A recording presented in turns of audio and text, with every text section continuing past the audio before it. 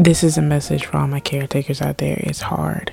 Whether you're taking care of a loved one or a friend, or even if you're in the healthcare system and you're a nurse or aide, or you work in hospice, or whatever your situation is, you are the person that's being the backbone for somebody that is going through the toughest time of their life. You are supposed to be the support system, the friend, the loved one, the listener, the ear to lend. You're supposed to be strong. You can't break, you can't fold, you can't walk away. You have to let whoever that person is you're taking care of know that you're there for them. And that no matter how bad times get, no matter how rough it gets, I'm here. But no one wants to talk about who is there for the caretaker.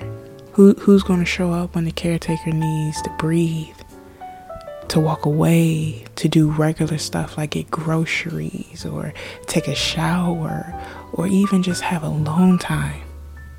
A lot of the times we have this guilt inside of us as caretakers that I can't let this person down.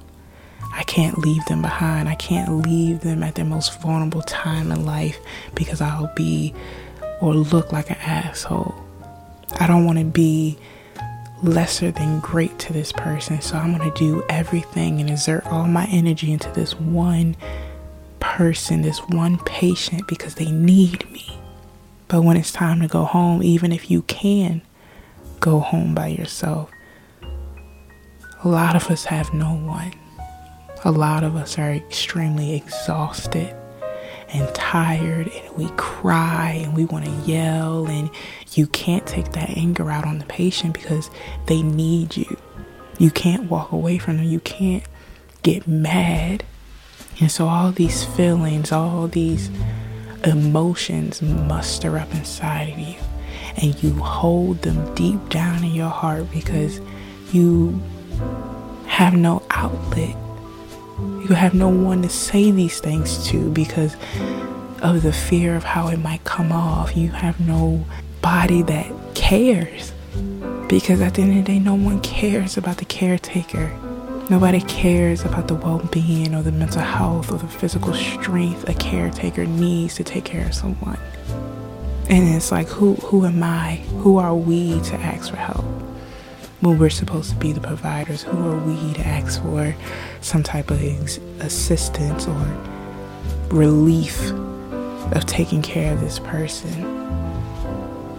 Who am I to put my responsibilities into somebody else's hand when this is a job meant for me?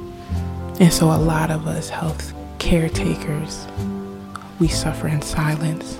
We will smile in your face and never say a word of the self-doubt, of the pain, of the exhaustion that lies deep beneath us, because we have to have our whole lives be wrapped around our patients and getting them better and getting them back on their feet or staying with them through their last moments of life and making it as possibly great for them because they deserve it.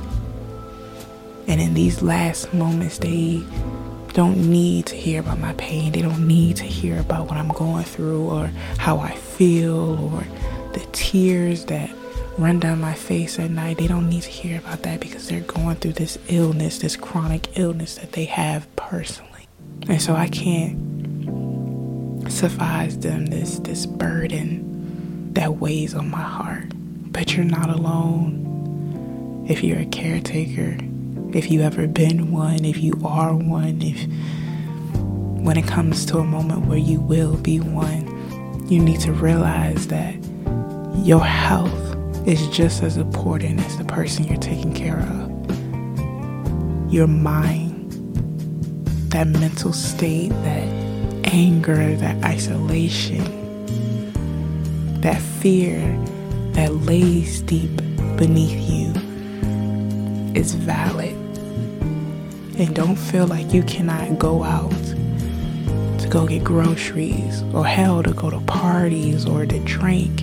Don't feel like you can't step away and take a breather for yourself and have guilt within you because you can do something your loved one can't, or you can do something that your patient can't. You have to understand, for them to get the best care possible, they need a healthy person standing next to them. They need the most healthiest, mentally and physically stable person next to them if they are going to get better. So you can't let their illness, their pain weigh you down as a person, because y'all will both fall and y'all will both crumble if their backbone, which is you, dies out. It's okay to get frustrated. It's okay to be annoyed and have that feeling of wanting to throw every single thing in the house or in the hospital away, to want to scream. But you cannot lose yourself. You cannot lose that identity you have built, because you need that energy to give to whoever you're taking care of. There's going to be hard days and even rougher ones, but your patient, your loved one, whoever you're taking care of, they know how much you're sacrificing for them. They know how much time and energy and love and work and sweat and blood you are putting into them to make them as comfortable and as healthy as they need. Trust me, there will be days where you will feel like you're putting in all this work, all these tears, all this pain, and that person doesn't even understand it. That person would never even give you validation for it. But they know how much you're sacrificing for them, how much you're trying to be there for them. You just have to stay strong. You have to find balance in being a caretaker and being human. Find balance in being there and knowing when to step away. And it's not going to come overnight.